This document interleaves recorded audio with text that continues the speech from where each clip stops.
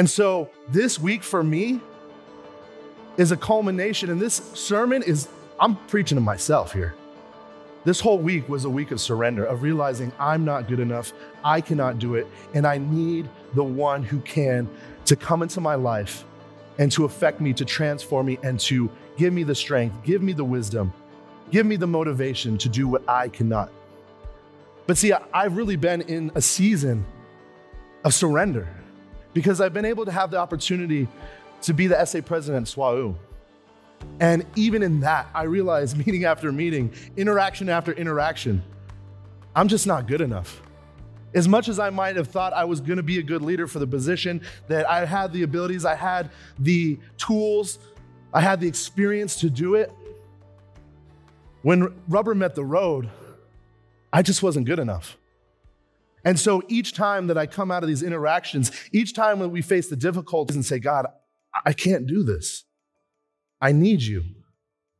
And so I've been in this season of surrender all this semester, recognizing that the more I try to do it, the more I try to hold on to it, the more I really got to let it go and let God. The more I have to give of myself, give of my time, I have to follow Jesus' example and say, you know what, I need to carve out this time. I need to take this time. I need to prioritize this time with spending time with Jesus on the mountain, with spending time with Jesus in the morning, with spending time with Jesus in the evening and allowing him to fill me so that I can fill others. Allowing him to fill me so that I might be able to do the things that I just can't do if it was on my own accord. But really, ever since I started making this decision of giving my life to God and allowing him to direct my footsteps and to give me the purpose and the direction of my life, it has been steps of surrender. Allowing him to guide where I should go, what I should do, how I should be fulfilled, what my purpose should be. It's been surrender. And I'm telling you right now, I'm not good at it. I'm not perfect. But I want to let you guys know that the what is more important than the how. Let me qualify that. The what of serving God and giving to someone who has given it all to us is more important than the how, because God will provide if we just come to him. If we would just come before him and say, Lord, I need you, but I don't know how to do, he will provide all that we need to accomplish his will. But what's my motivation? My motivation, and in a lot of ways, the way I live my life is realizing what I don't want to do. I didn't want to live the life I was living before. I didn't want to live a life that was just seeking a paycheck, that was just getting more money. Because that has no value. There was nothing that this world could offer that filled the God-shaped hole in my heart, except for God himself. And so my motivation was fulfillment. My motivation was realizing that I couldn't do it. My motivation was realizing that God had such a better life for me than I ever could have thought or planned or tried to accomplish myself. And he offers that to every single one of us. It's what's got me here. I'm only standing on this platform because God has provided and led my footsteps, has provided the money, has provided the resource, has provided the wisdom, the knowledge. And even then I fall short because I try to continually do it myself. I stand before you not completely surrendered, but needing total surrender. But when we start off on this journey, when we start off on this walk with God, when we start off with this relationship with Jesus, he tells us to count the cost. He says, what is it that you have to give up to come follow me? Because you're going to have to give up everything. You're going to have to give up your family, your occupation, the things that you desire, your will, you're going to have to give up if you want to follow me. Because you cannot serve two masters. You cannot serve the master of this world and the master of the one who created this world. You must make a choice. You must count the cost if you are to finish the race. But see, we also have our motivation. And our motivation is that before we could love, Jesus loved us first. Our motivation is Jesus Christ himself, the one who died for us, who saw you in the beginning and said, you were worth it. You were worth dying for. You were worth spending time up on that cross and suffering. You were worth it. But not only that, the motivation is the people around you, the people that you have come into contact with day in and day out. And for some of you that have read Concentric Circles of Concern, it's not person X right away, but it's the people that are right next to you, the people in your profession, the people in your dorm, your roommate, your family, your relatives. These are the people that need to be affected by Jesus Christ living in your life, you as a living testimony. See, because Jesus' kingdom, it's not a place, it's a people. What would Jesus' kingdom be if there was no one there? It wouldn't be a kingdom. And I'll even posit to you, as my good friend Adelaide said, that heaven isn't a place either. Heaven is a person, and that person is Jesus Christ. God's kingdom is the people sitting around you, the people that you come in contact with. And he says, I want you to grab those people and bring them to me so that I might get them into my kingdom. Because heaven is a little bit less bright when you are not there.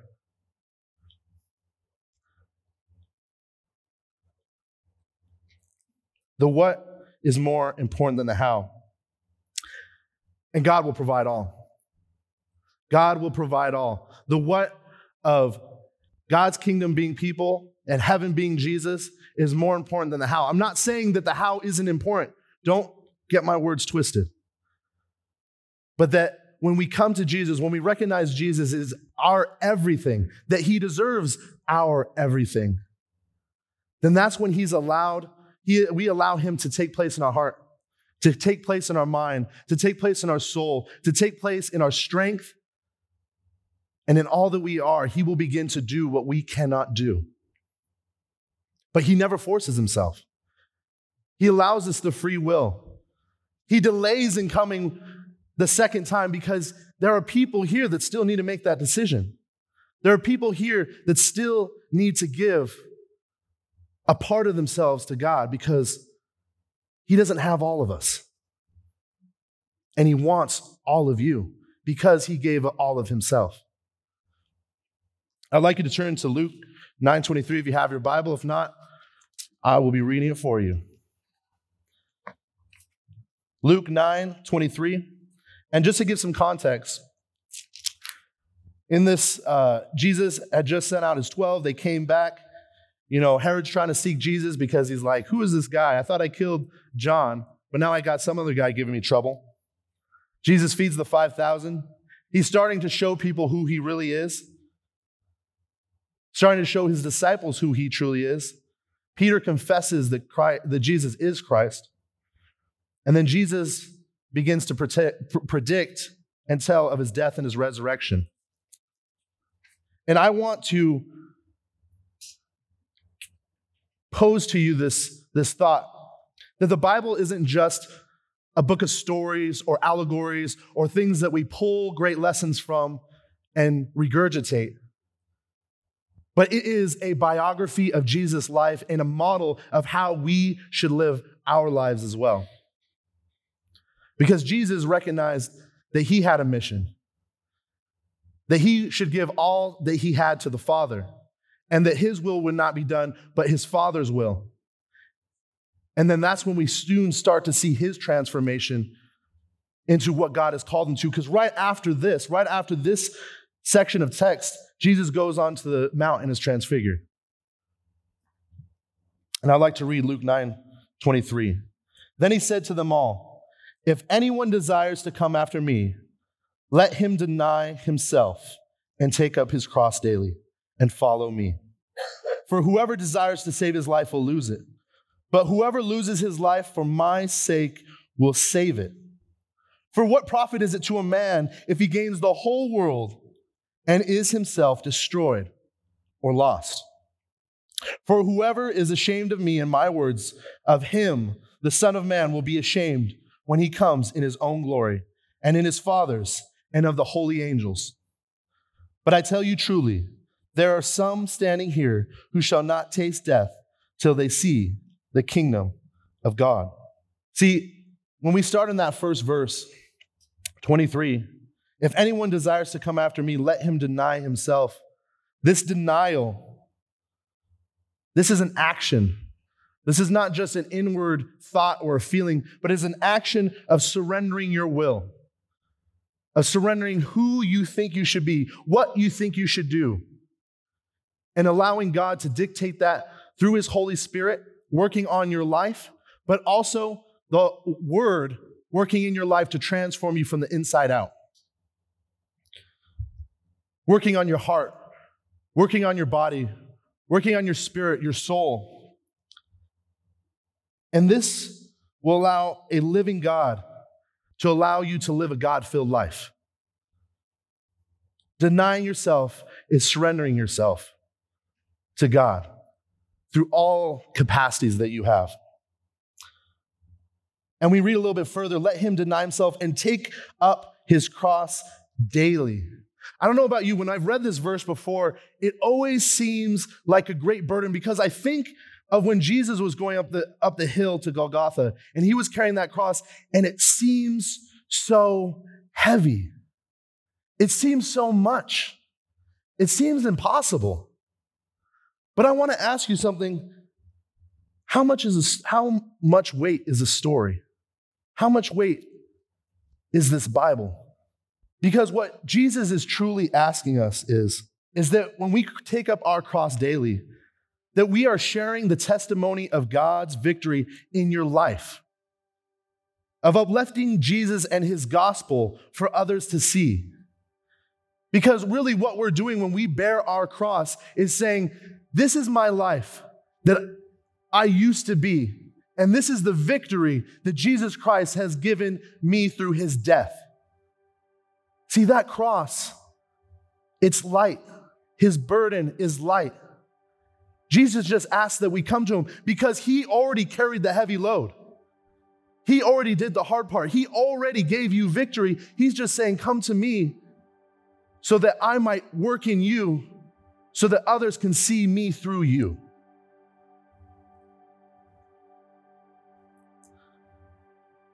But Jesus doesn't say that this journey is easy, but that it is worth it. For whoever desires, in verse 24, for whoever desires to save his life will lose it. But whoever loses his life for my sake will save it. Total surrender is realizing I can't save my own life and following after the one who can. Total surrender is loving God with all our heart, with all our soul, with all our strength, with all our mind. Then showing love to your neighbor by helping them to do the same. When we don't give total surrender to God, we allow Satan to claim victory in our lives. Don't allow him. Don't allow him to have a foothold in your heart, to have a foothold in your mind, to have a foothold in your body. Jesus desires that you would surrender yourself completely to him, that you would be a living testimony by the way you live, by the way you talk, by the way that you have your devotion, but it's more than devotion. As Pastor Russ said in the last sermon, it's more than devotion, but it's a devoted life. Jesus desires that by the way you live, according to his will, that you would draw others to him by the life you live, by sharing how God has transformed you, by showing where God has brought you from, and by proclaiming the gospel of Jesus Christ to all those who need to hear the good news. When people see that it can be done, they will do. But I ask you, what are the things that are holding you back? What are the things that are getting in the way of that total surrender? Think about it a moment. I know you know what it is. I know what it is. And I want you to know that you can't do it, but I know someone who can. Come to the cross. Ask Jesus to take it, and he will take it. He will give you the transformation you so require. And in so, it will be a testimony for others to see that it can be done and that Jesus will do. If this is your desire, I ask you to pray with me now. Dear Heavenly Father, Lord, remove all obstacles. Remove all things that are in our way. Lord, you tell us that nothing will separate us from your love. But Lord, allow us not to get in our own way. Lord, help us when we fail, when we lose strength, when we lose heart, when we lose mind. Lord, be that which we need.